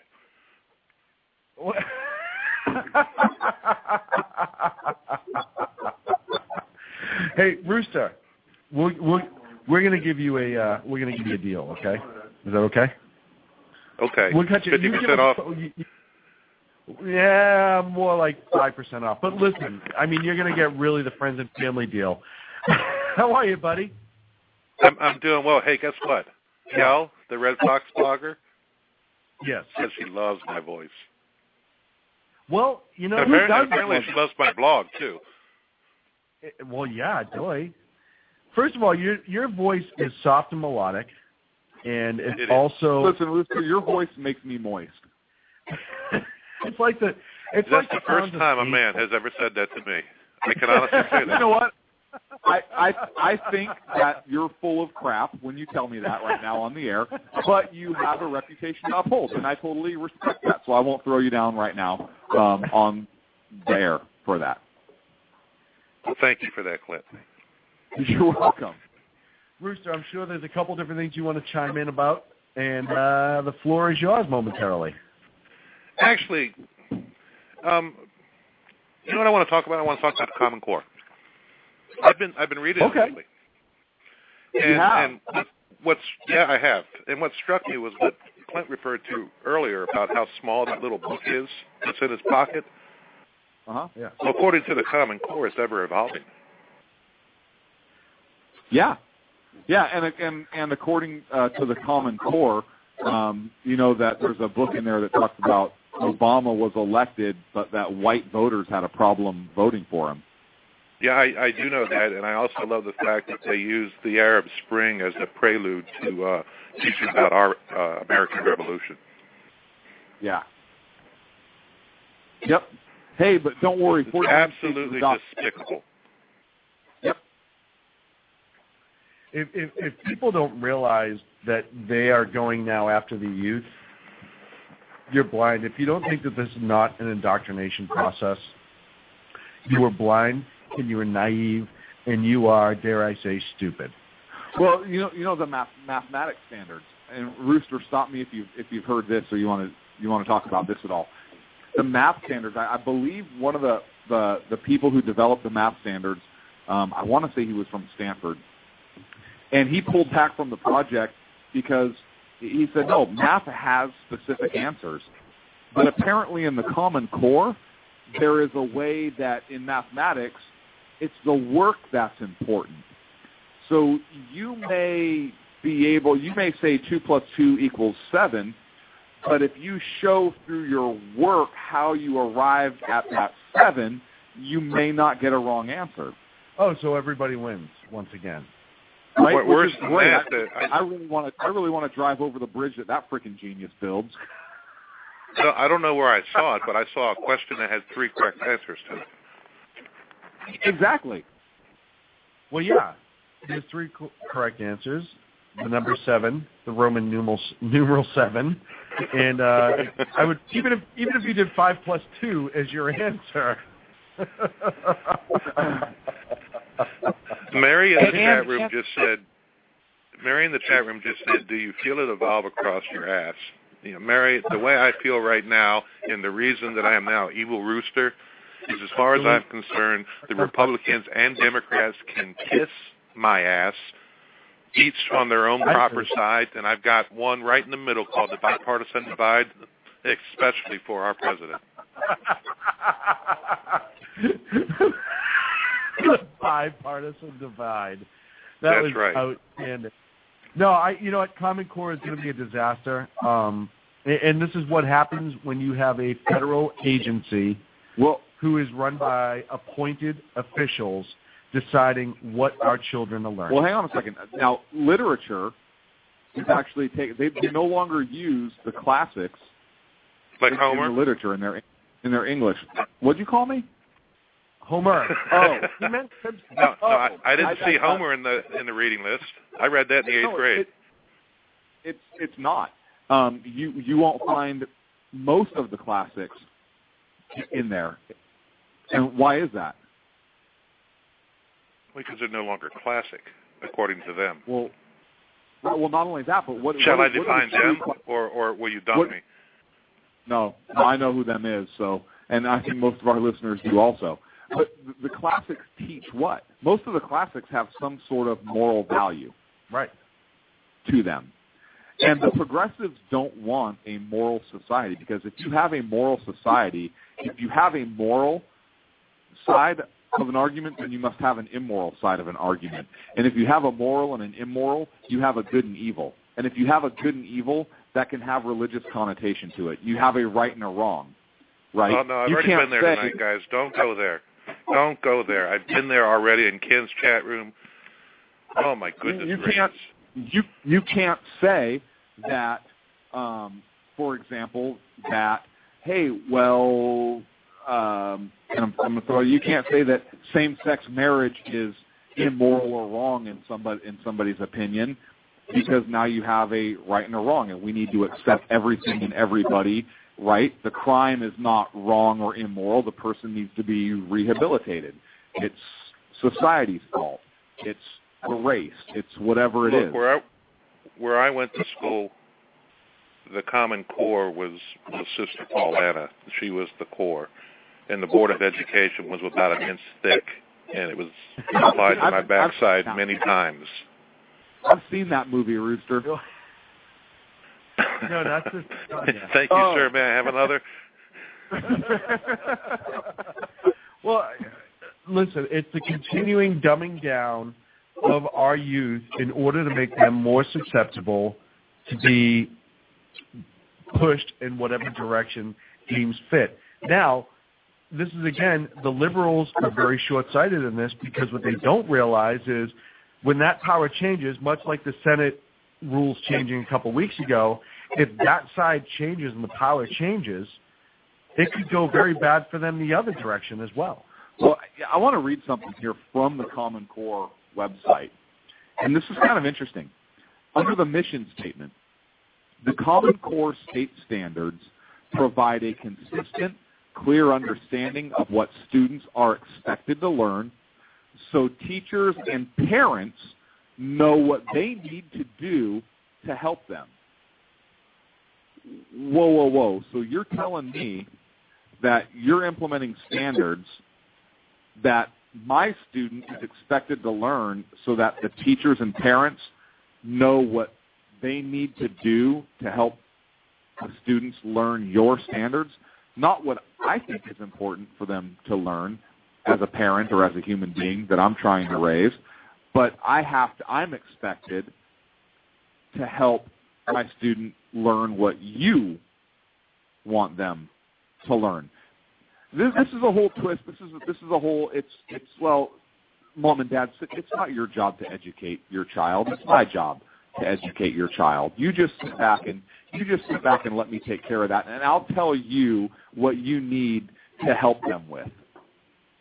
It's almost the same discussion we were having with. No, you're reading it right, and it's the same discussion we were having with Tammy J, who was here in your stead last week. My son's standards, his values, represent my own until I deem him able to make decisions on his own. And I've had these discussions with the school. I've actually had to go to the school and tell a teacher they were wrong. I'm pretty good with math. I excel in math. I used to use it daily in my job. And they marked the question wrong. It was clearly right. And then I got lectured on the way I was teaching my daughter how to do certain problems. The easy way, not the hard way that they're trying to teach at school. Well, you know what I mean? What they want to do is, and Clint nailed it, is, and amazingly, you probably had a file started about you that's probably still in existence saying, oh, he's a disgruntled parent or he's an angry parent, and he will be, even if you went in there nice as pie, explained your point of view, had an intelligent conversation, proved why your daughter or son was correct, I bet you just the simple fact that you dare questioned the teaching, I bet you there's a file somewhere on you. Well, one of many, I'm sure. Let it be. I really don't care anymore. Hey, Clint, did you get to the international standards that they speak to in the Common Core? I have not.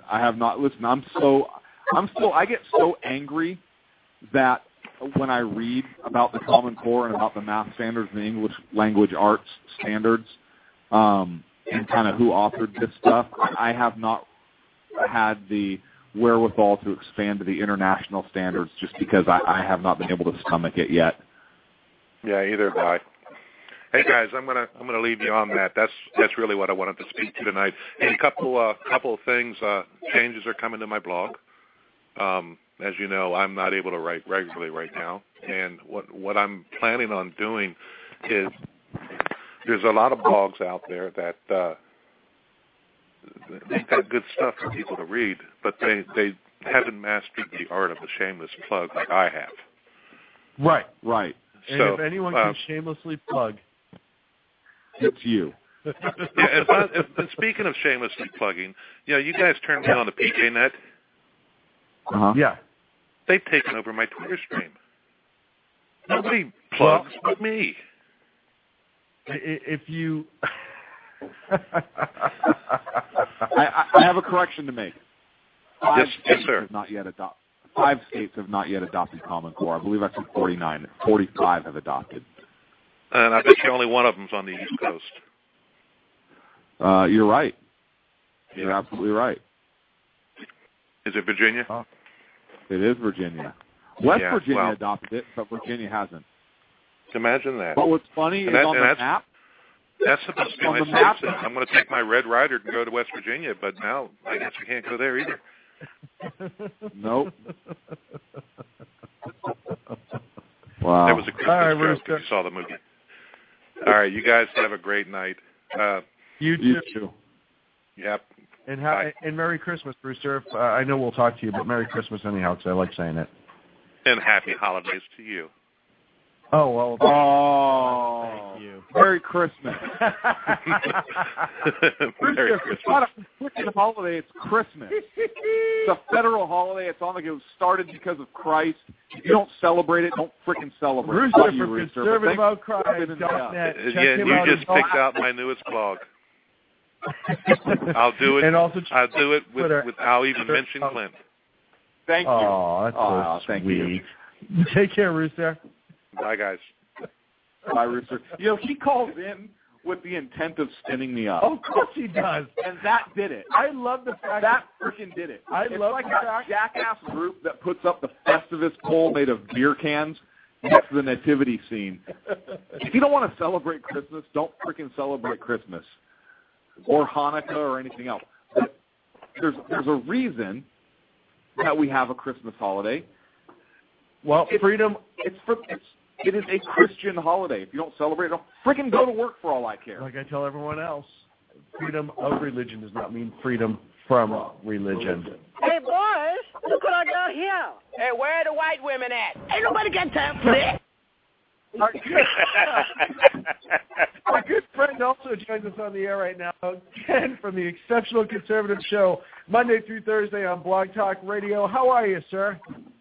I am doing well. Thank you very much, and happy Kwanzaa to you all. The sheriff is...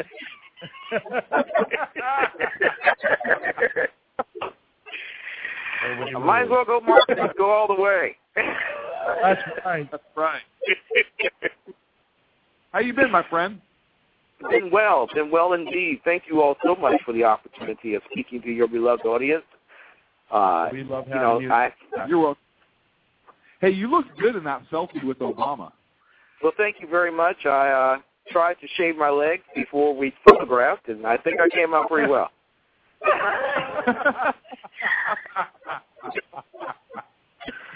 The dumb blonde next to me was great, too.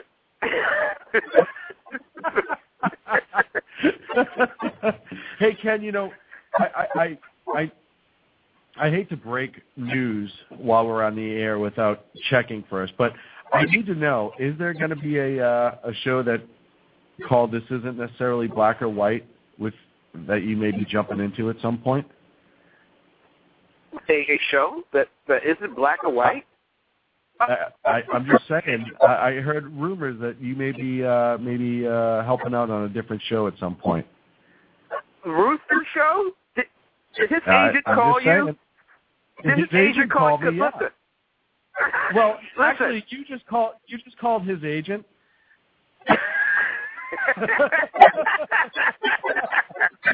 So that's how we got you on that one. I'm not going to work for more than 2 bags of peanuts, I tell you. Wait, did you say penis or peanut? Peanut. I didn't hear it. I have one of my earphones Believe me, off. if somebody says nuts near me, I hear it. Okay. Wait, what? Hey, and you heard Rooster has a bumper sticker. Yeah, speaking of nuts. True.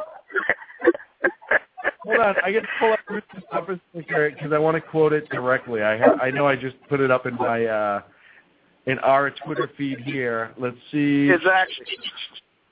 After you buy it, you got to bag it.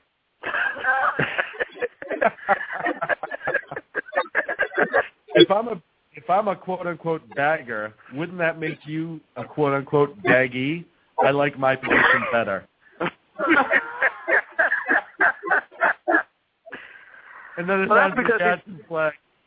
Rooster is very narcissistic. He's always looking down on the world. So, hey, you know.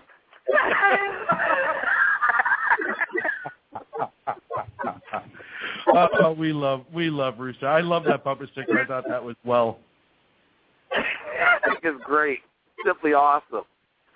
I just wanted to say I'm expecting the GOP to go see their proctologist tomorrow, the bend over and cough routine, because they sure did bend down on their knees there.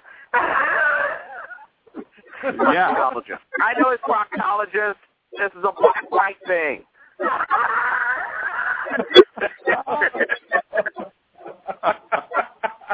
Rooster makes a mistake, you don't point it out.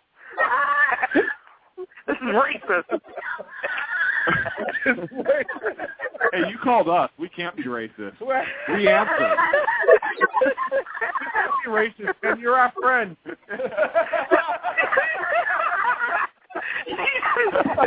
You always gotta have one. Like you hold a conversation with someone, you pull this one out of your gluteus maximus. Hey, I got one. Hey, Ken. Yeah. Instead of introducing, can we just call you our gratuitous black friend, or our gratuitous black or what type can we give you? Ken, didn't you refer to yourself as the token in chat not too long ago? Wasn't that Charlie Brown's friend?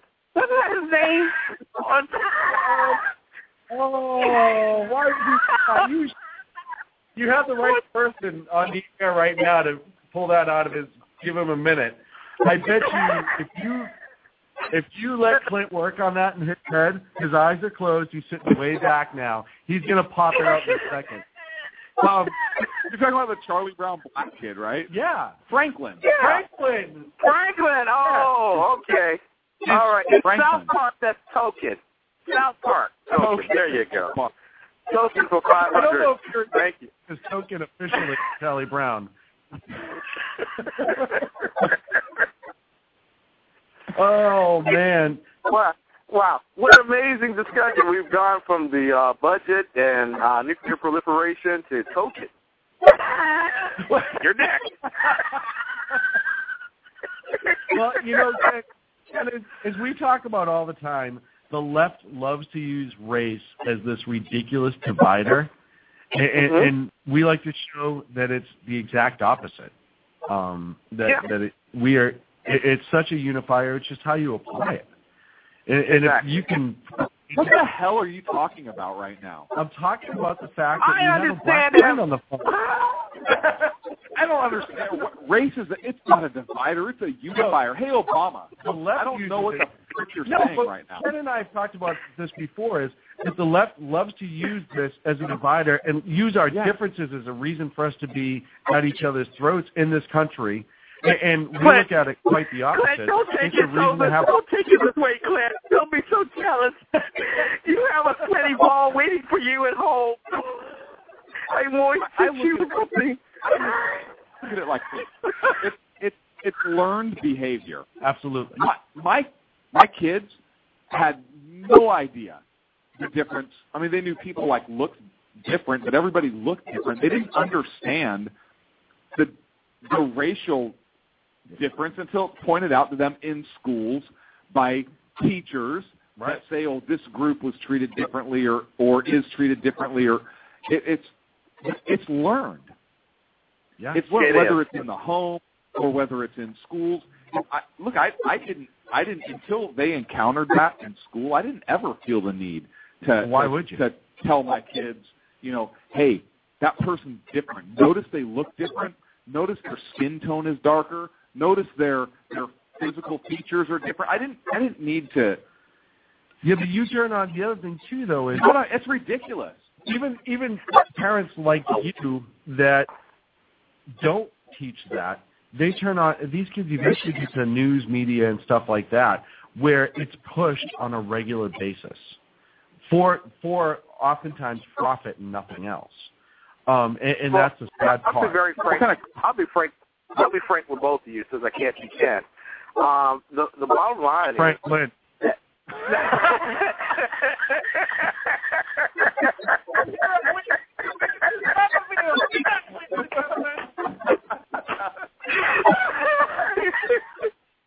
Oh, God. Oh, so good. You're saying Franklin?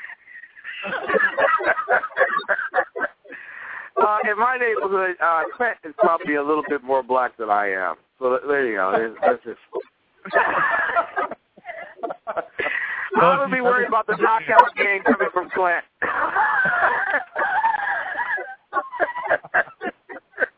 You know, speaking of that real quick, we only have a couple minutes left. Somebody had brought up in the chat room earlier, I don't know if you'd popped in yet, that you noticed that the left has stopped using the race card to defend the president as much. And somebody said, you know, why is that? And it's been the last month or so. And I wanted your take on it real quick. Is mine was that it's the knockout game because enough people have come out and said that it might be racially motivated, that they need to back away because they don't want those two paths to cross.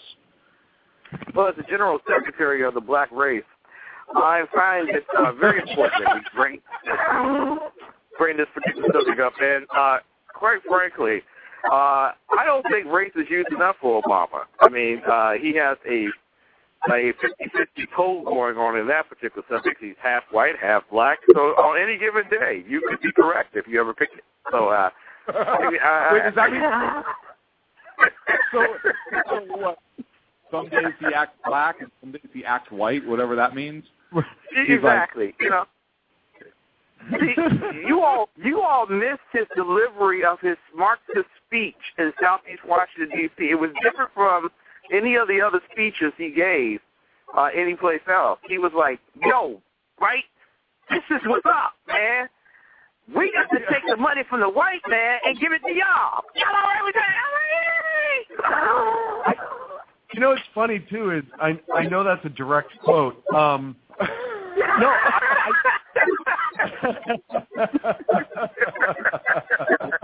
I did see that, and, you know, somebody did a whole segment on that, how, you know, when he's in the Midwest, he uses that kind of hokey Midwest accent. If he's in an urban part of a major city, he uses kind of that almost, I don't want to say street and give him credit, but that kind of like tough guy. And he doesn't really wear a suit. He sags his pants, right. Which if you understood where that came from, you might not want to do that. You know, and it's funny because it shows you, I think that's a really good glimpse into his persona as the president.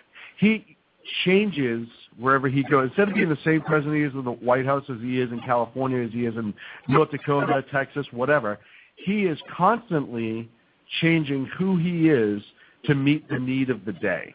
Is that not dishonest, though, and go back to Completely. the whole... It is, right? Completely dishonest. And it's sad. And it's amazing how many people notice it and just kind of laugh it off. But to me, it's like looking in the face of a liar. And I'm like, that's not... It's a con. Yeah. You know, but that's not who you are. It's what? Very Manchurian of him. You know, it's million. You know, Yes. I completely agree. You all didn't know. You all didn't think I knew that one because I screwed up on toxicology.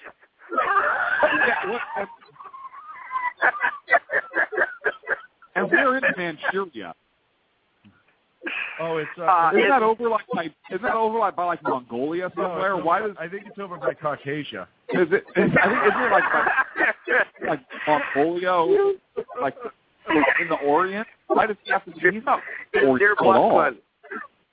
You get to the corner, man. You get to the corner, make a right, and then you'll be on Manchuria.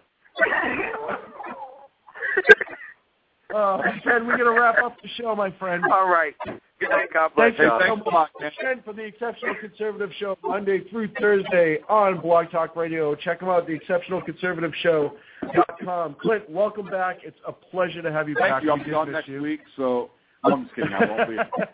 Thank you to Sacco on the pod tonight and doing a hell of a job as he always does. Check us out on Twitter at Sackheads. Facebook, we are on there as well. Check us out, sackheadsradio.com. We will talk to you next Wednesday. I'll talk to you before then. Well, I was talking to the fans. Oh, I can't tell who you're talking. You're looking at me. Oh, I'm sorry. Will you just make up your mind 8 every p.m. time you do that? Pacific Standard Time every week. And wait till you catch our holiday Christmas extravaganza. Santa's going to come visit us again. Every year he stops by. Every year Santa stops by. We'll talk to you soon here on the Sackheads Radio Listen, Show. I'm not saying I'm Santa, but I am saying nobody has ever seen me and Santa in the same room together with our pants on. What?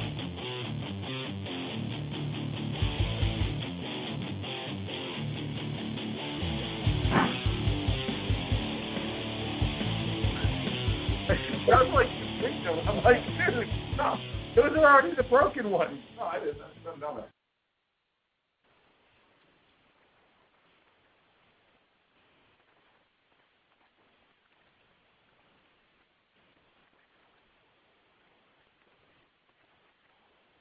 Judy was boring. Hello. Then Judy discovered ChumbaCasino.com. It's my little escape. Now Judy's the life of the party. Oh, baby, mama's bringing home the bacon. Whoa, take it easy, Judy. The Chumba life is for everybody. So go to ChumbaCasino.com and play over 100 casino-style games. Join today and play for free for your chance to redeem some serious prizes. ChumbaCasino.com. No purchase necessary. Void where prohibited by law. 18 plus terms and conditions apply. See website for details.